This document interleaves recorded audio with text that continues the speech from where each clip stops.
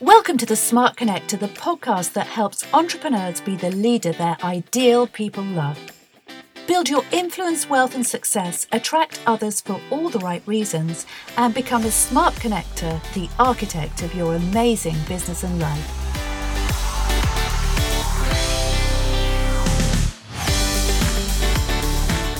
I tracked down Donna Hart on LinkedIn as I was looking for interesting female entrepreneurs to interview. Donna's awesome profile and commitment to the well-being of her employees and clients immediately struck me, so I couldn't wait to interview her. Her firm is entirely devoted to family law, so she deals a lot with the aftermath of relationship breakdown, which is sadly something many entrepreneurs endure. I know you'll enjoy this telephone conversation between us.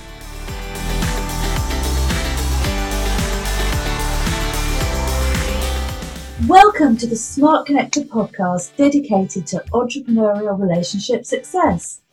My name's Jane Baylor and I'm your host. Today I'm so excited to be interviewing a really powerful female entrepreneur, Donna Hart, owner of the Family Law Co., which specialises in divorce and especially high net worth cases.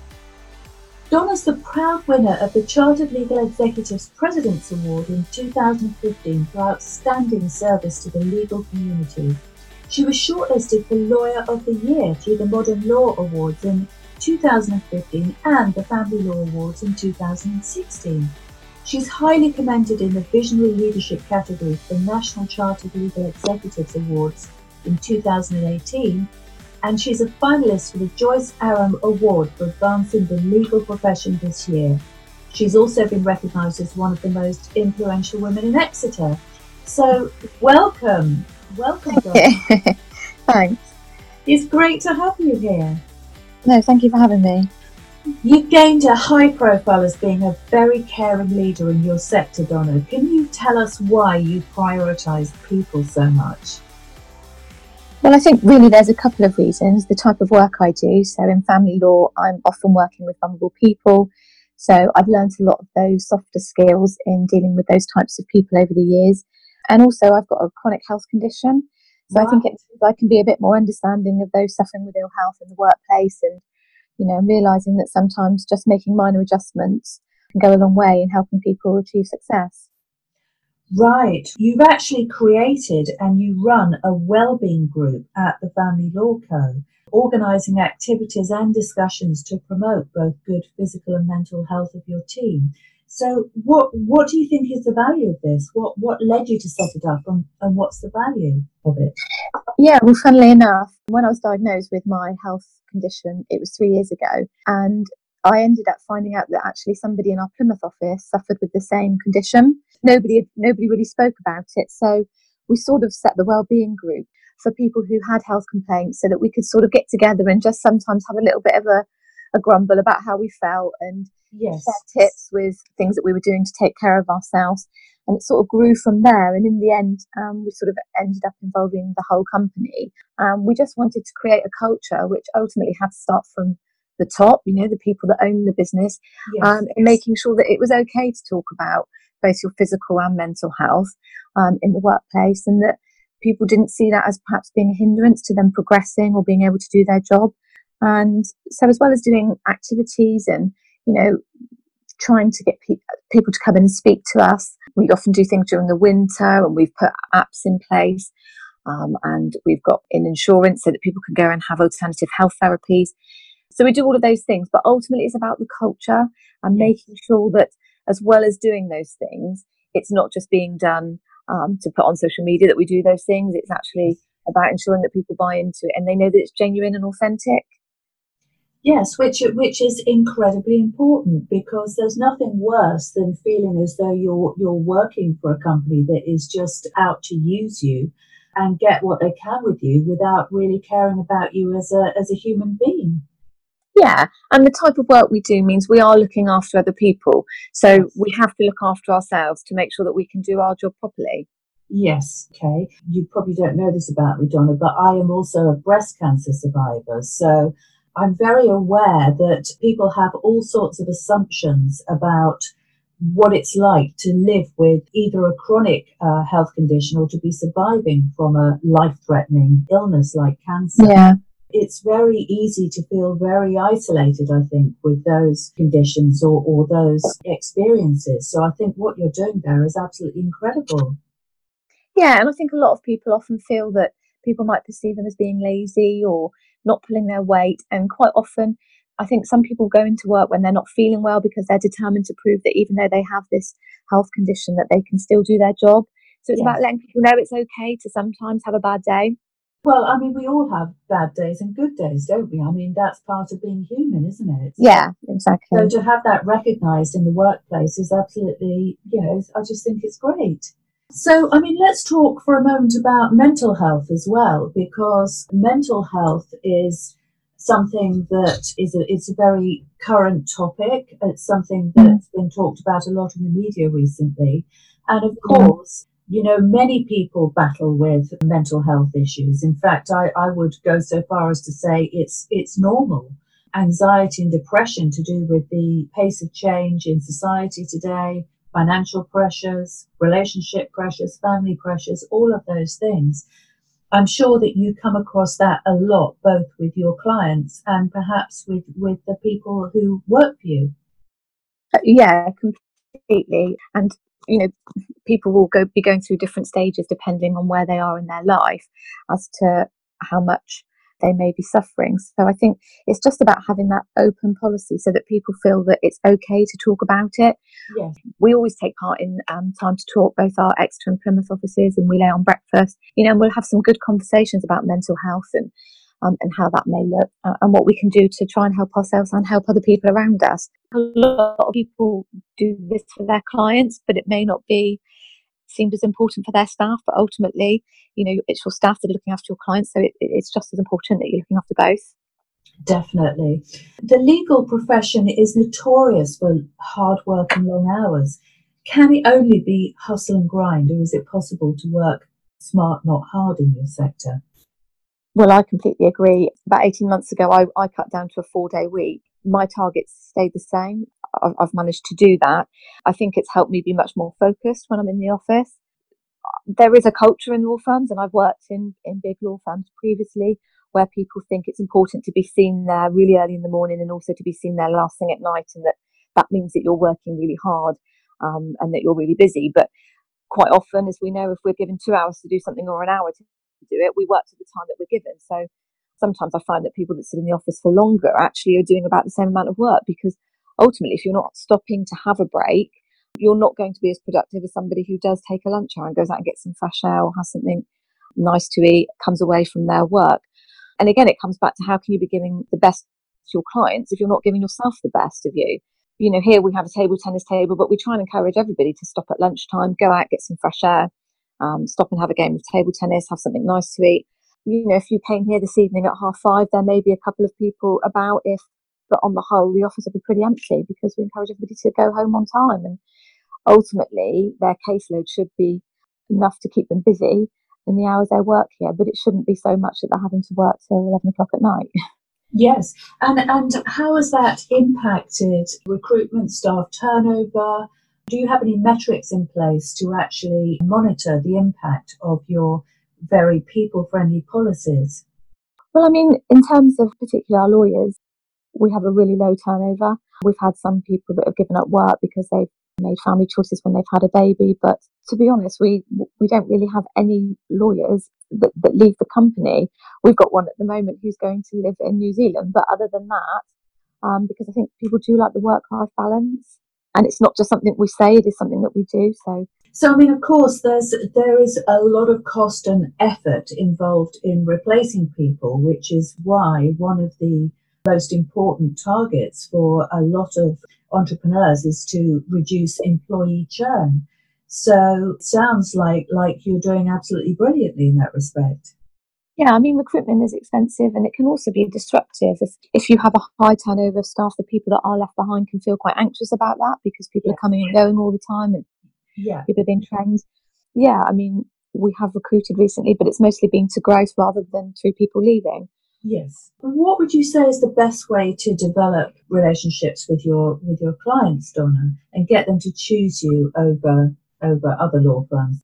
Well, I just think it's about being human and building a rapport with them. I think because we're quite lucky here. We just specialise in family law, so we're not trying to attract corporate clients and other types of clients. We can be softer in that approach, and our reception areas are child friendly and they're meant to be relaxing and make people feel comfortable. And I think a lot of people, when they come in, are quite anxious, and then they meet us and they say, "Oh, it's nothing like what I expected. I was expecting it to be quite, scary and old fashioned." And people come in and they meet us and they feel, I think they feel at home, and that's how we want clients to feel when they leave here. Yes.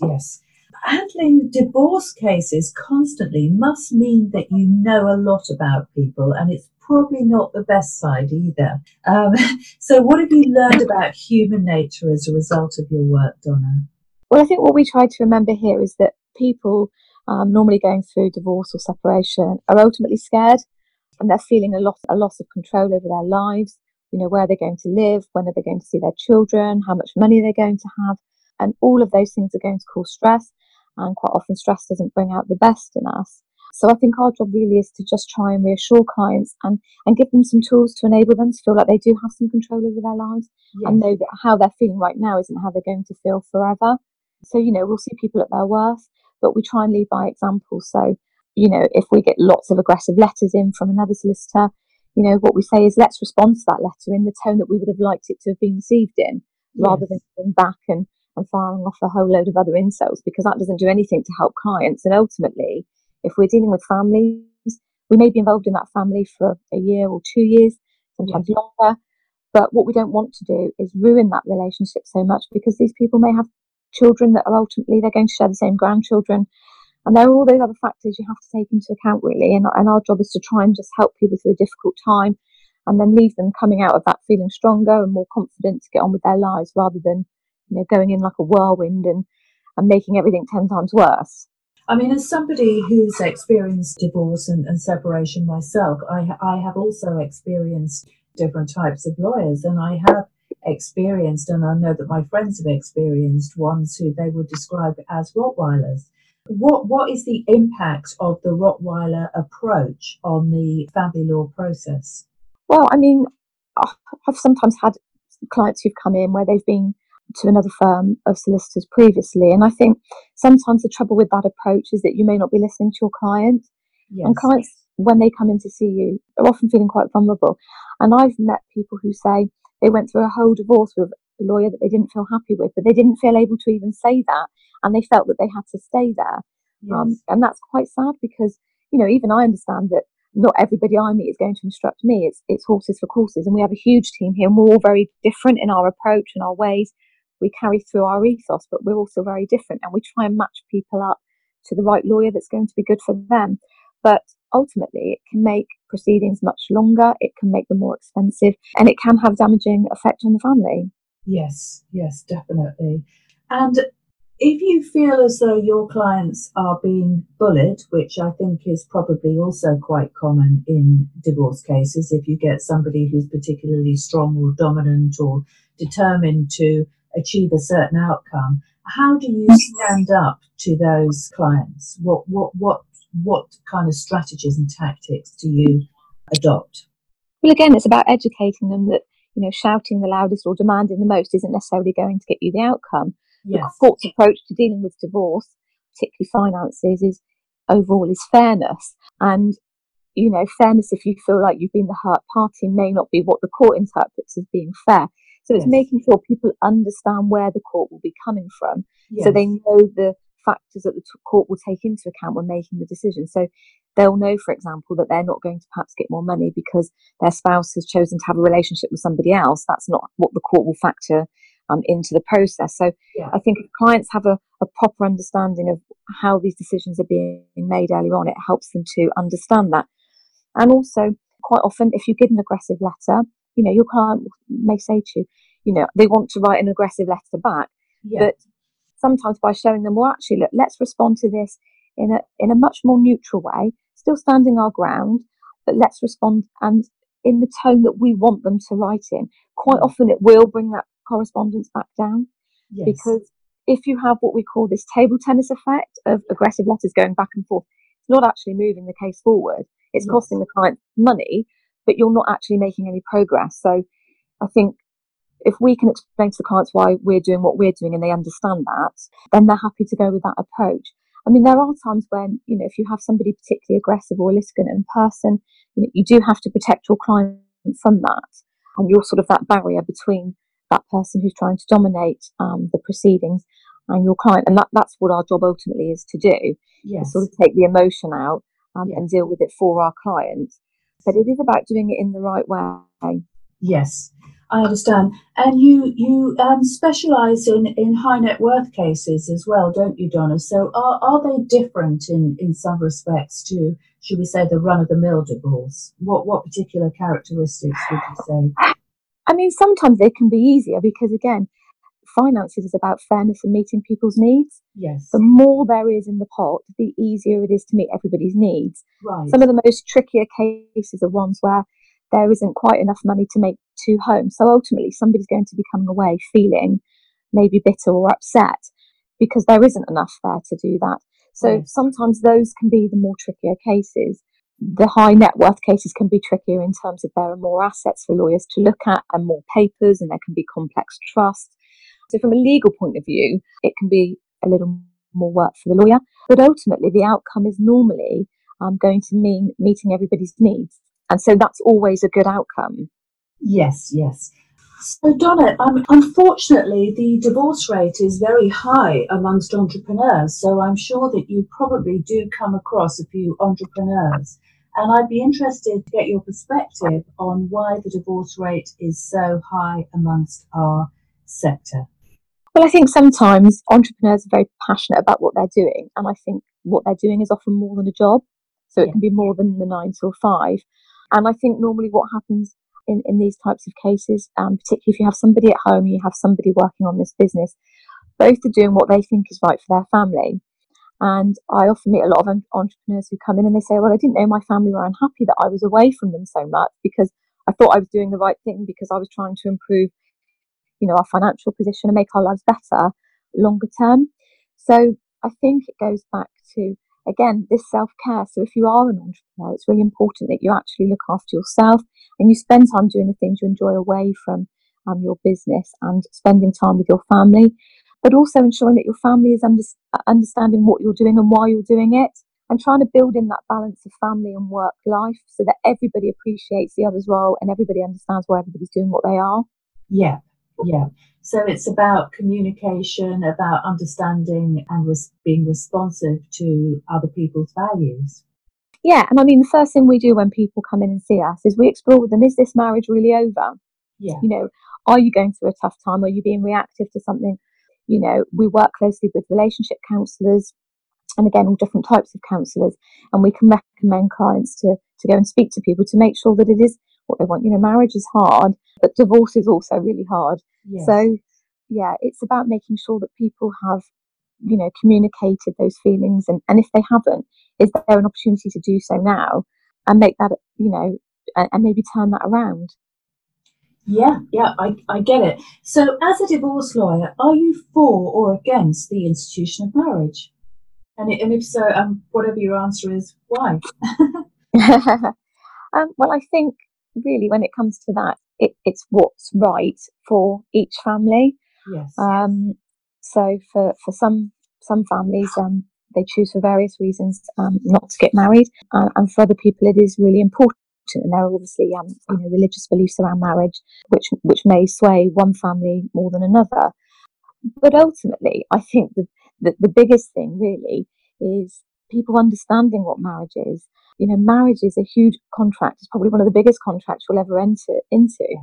But not many people get any advice before they go into it. True. And that's also the same with cohabiting couples. Many couples who are cohabiting, they think that there's such thing as a common law husband or wife, and they have misconceptions about what rights they have by living together, which again are often completely untrue. So I think it's about ensuring the public are educated about what it means to just be living together as cohabitees and what it means to just be living together as a husband and wife or in the same sex marriage. And people need to understand the differences so they can make the right choices for their family. And I think that's where I think my concern comes from, that people don't know the differences. Yeah. And I meet lots of people who've been living together for many years and they think that means they have a claim to their other half's pension. and that they have the same rights as somebody who's married, and they don't. Yes. And the same for people getting married who have assets. They don't realise that those go into the matrimonial pot, and that if you are to get divorced later on, that your spouse may have a share of that. So I think it's about educating the public so they can make those choices about what's right for them and their family. Yes. So what do you think about prenup? Well, the answer is, in short, is if you've made a prenup and you've both been full and frank in your disclosure of your finances, and you've both been open about what you have, and you've both taken independent legal advice, you've not been pressured into it, it hasn't been done 2 days before the wedding. If they're done properly, then more likely than not, the court is going to place weight on them. And actually, an agreement that you've reached while you still care for each other and whilst you're being, sensible, is probably likely to be the right decision for your family, as opposed to, when it's all come crashing down and people are angry and emotional. So, yeah, I think if people are thinking about getting married, it's really important to think about that, particularly if you have assets, or particularly if it's a second marriage where there may be children from previous marriages. You have to think about, if something happens, what's going to happen to those finances, because something that somebody may think is going to their children may end up to another spouse. Yes. So, and that people can also have postnuptial agreements after you've got married if you've accumulated wealth into the marriage. It doesn't just have to be before you've got married. So I've met people where during the marriage one has inherited a substantial amount of wealth, and they've decided to come up with a postnup so that, if they are to separate and go off and remarry, that wealth stays with their children. Yes. And how do you find that's received by the other spouse? That these things can cause conflict, or are they generally, do you find that people who enter into these, they've been able to have a sensible discussion and reach an agreement? Yeah, I think it depends. I mean, one of the big postnuptial agreements I did was for the wife who was receiving the inheritance, and the husband was a lawyer. So he understood it, and he was the one who recommended it to her. But quite often you can have external family members who know that they want to leave money in their will, but they want to make sure it's going to go, in the right way. So they might be imposing that a postnup is done, and that can cause a bit of conflict. But I think it's about reassuring people that, this is just, it's financial planning. It's about just making sure that things are okay if things go wrong. It's like having an insurance. It doesn't mean it's going to happen, and that there's sensible conversations to have. It doesn't mean that you're going to get divorced later on, but it just means that if you do, that you've thought about it. So it's almost like an insurance policy, financial insurance policy. I don't know, if you're planning anything, isn't it? It's better to do it when everybody's calm and you've got the time, rather than trying to plan something. I suppose it's being proactive rather than reactive. And quite often when we're doing things and we're being reactive, they're not always as best as the things that we're doing that are proactive. Yes, I mean, what's interesting is the subject of money between couples can be such a hot one, can't it? Because we all get emotional around money, just like people get emotional around property and houses and all sorts of things that they shouldn't get so emotional around, but people do. When you take the emotion out of it, it seems as though it's all very, very simple. But would you say that people tend not to do things like prenups, postnups, and so on because they don't want to stir up a hornet's nest in their relationships? Yeah, I think you can be right. And in some relationships, there may be a power imbalance when it comes to finances. So quite often the person who needs to be protected, perhaps by way of a prenup, isn't going to be the person who initiates those conversations or goes to seek legal advice. And, every family we meet runs their finances differently. You may have two people out working, you may have one person working, you may have somebody who came into the marriage with money, you may have people who use money as a way of controlling and manipulating the other person. You have some people who know nothing about the family finances and can be quite embarrassed because they don't know anything, but the other person may have been better about doing it, or they may not have been allowed to do it. So it can be very hard looking at different types of families and how they manage their money, and whatever that it is they do to them is quite normal to them. So and that, I think the biggest thing can be the power imbalance in divorcing couples around finances. And when you say the power imbalance, I mean, what is the impact of a power imbalance? Well, quite often if we meet people who don't know what the finances are, they will feel way more out of control. of the situation than the other person. They may be being told stuff by the other person that may not be right. But again, if the person who has a lot of the power and has made all of the decisions in the marriage is telling this person, well, that's all you're going to get, so you might as well agree to these proposals, they may feel that that's right. So for us, it's about educating people. So, we offer a free appointment. And I would say to anybody going through a divorce, people might be scared about legal fees, but always go and get some initial advice, because with the initial advice comes information, and with information comes a bit of power.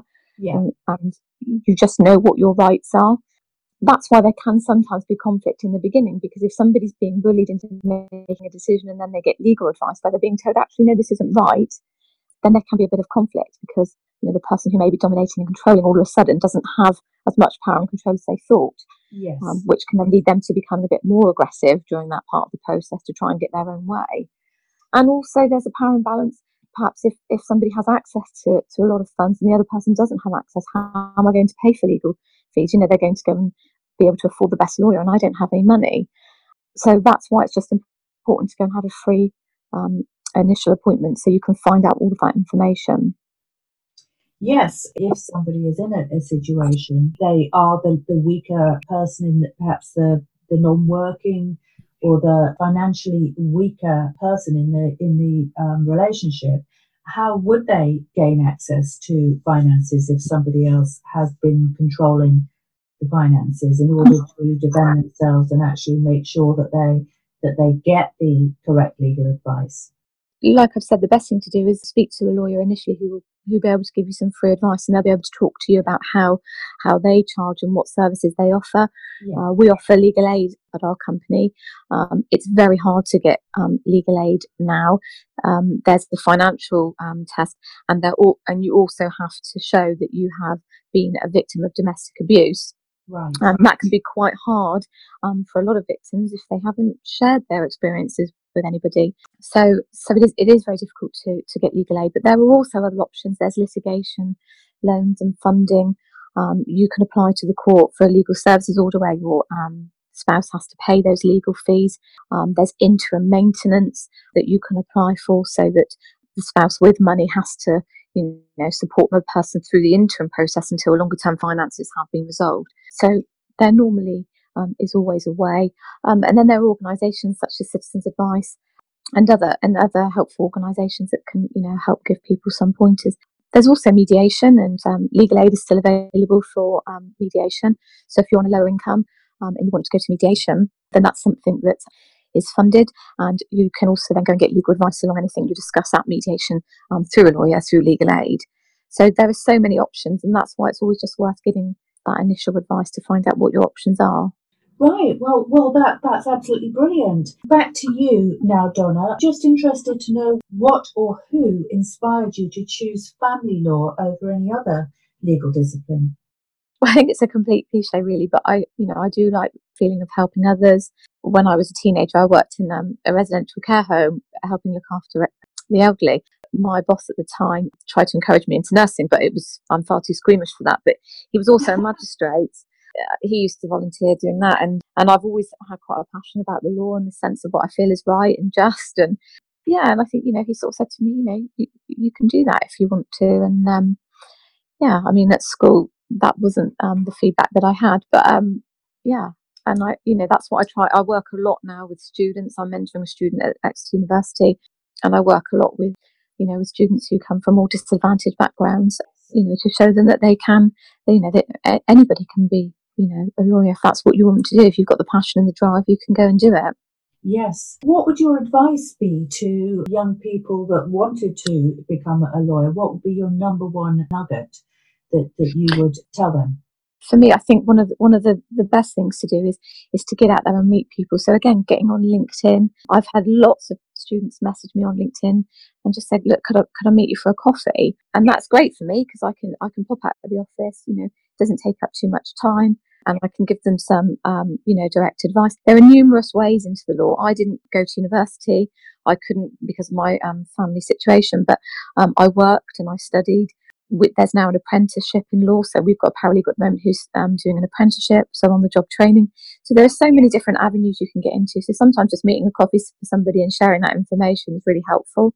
And I think lots of people on LinkedIn are prepared to give up their time and help, but also looking at, doing some voluntary work for citizens advice or victim support, or working in the court and doing some voluntary work there. It sort of gives you a bit of experience, because it's quite tough for young people now to enter into the profession. Yes. It can be very competitive, and you have to have done all sorts of things, and they quite a lot of people expect you to have done a huge amount of things. Actually, if you're from a background that maybe can't afford to be out doing voluntary work, it can be a lot tougher for those young people. So doing something different like I did, which is working and studying full time, can make it more achievable. Yes, although obviously it takes that drive and that vision and maybe some encouragement, doesn't it, to go down that route, because it's not always easy, is it? Yeah, not at all. You have to have somebody who believes in you, and whether that's somebody in your family or a friend, or whether you find somebody professionally who can, help to spare a bit of time. And, what I found, working in Exeter is that the business community is really friendly and is really wanting everybody to succeed. Yes. So again, I think there would be so many people, and I see lots of people who are out mentoring other people, in their own time. And, I think being a mentor, you learn a lot from it as well. So, yeah, and don't give up. I think a lot of young people can feel, that they aren't good enough, particularly, with this world that we live in now of being perfect and having to have all the best grades and all of these things. Yeah. When we interview people here, their CV will be the last thing that we look at. We'll be talking to the person, are they positive? Are they going to help our clients? Are they, are they keen to learn? Are they enthusiastic? Are they going to make people feel good about themselves? And those are the things that, that we would focus on before looking at, their educational background, because that's just a small part of our job. Yes, absolutely. Donna, what would you like to be remembered for? Well, I think the encouragement of others, really. Yeah. I've set up a mentoring scheme here at the Family Law Company, so we've got lots of people here who are mentoring and who are being mentored, and I know that they found great value in that. And I think young people are lacking in a lot of self-confidence. Yes. So I think it's just getting a lot of people to believe in themselves and know that actually you can do whatever it is you want to do. It might take a little bit of hard work, and for some people like myself, the track, the path may not be quite as easy. But that's what's great. Actually, if your path's more interesting, you learn a lot more things along the way. And I think it probably makes you a better lawyer. It makes you a better leader, a better people person. Yeah. And if you're going into family law, those are the skills that ultimately are going to make you a successful lawyer. Definitely. So a final question for you, Donna. I ask all of my interviewees, so I'd love to hear a bit more about how you start and end the day. Do you have any particular habits that you'd like to share with us? I think habits are really important to have, particularly healthy habits. So when I changed my working week 18 months ago, I made quite a lot of changes to my life and about, developing healthy habits so they just become part of my everyday life. So I do get up really early. I'm not a morning person. I love my bed, but I do like that quiet time in the morning. Yes. So in the summer, that might be out walking the dog, just getting some fresh air before I do anything. Or in the winter, it might be 10 minutes on a meditation app or something like that. But I like my morning to feel calm. So I like to have a good breakfast. I don't like to feel like I've been rushing around, because I think if you get to the office and you feel you've been rushing or all of those things, you come in feeling stressed, and it's not the best way to start the day. We try and encourage people to cycle to work if you live nearby. It's not always possible. We do a lot of things outside of work, so quite often we can't always do that. But cycling to work can be great, and where we live in Devon, there's so many great cycle tracks. But yeah, I exercise. I have to exercise. I find it really, really helpful. Yeah. With resilience and all those sorts of things. But I just think how you start your morning sets the tone for the day. Yeah. So I think it's really important to have me time. I mean, I don't have children, but I know a lot of my colleagues whose mornings can't be that way because they're trying to get children into nursery and school. But we have talked about, actually, even if you get up half an hour before and maybe just go and have your shower and a cup of coffee on your own. Yes. Maybe read a magazine. It just helps you feel a bit calmer before the chaos of the day. And at first it can be a bit tricky getting up that bit earlier, but eventually you get used to it. and it just becomes another habit. Yeah, my evening routine again. I'm quite a chilled person, actually. I don't like to do anything too stressful in the evening. I do a lot of networking events, and I'm out and about in the week quite a lot. So I don't then have a huge amount of downtime at home. But what we're trying to do here is make sure that our staff aren't spending huge amounts of time on their phone in the evening. So what we're doing at the moment is we've all just collated our information about how many hours we've spent on our phones, because you can see on your phone. And we were all quite shocked. So we've all made a commitment that we'll reduce it over the month by 10%. Right.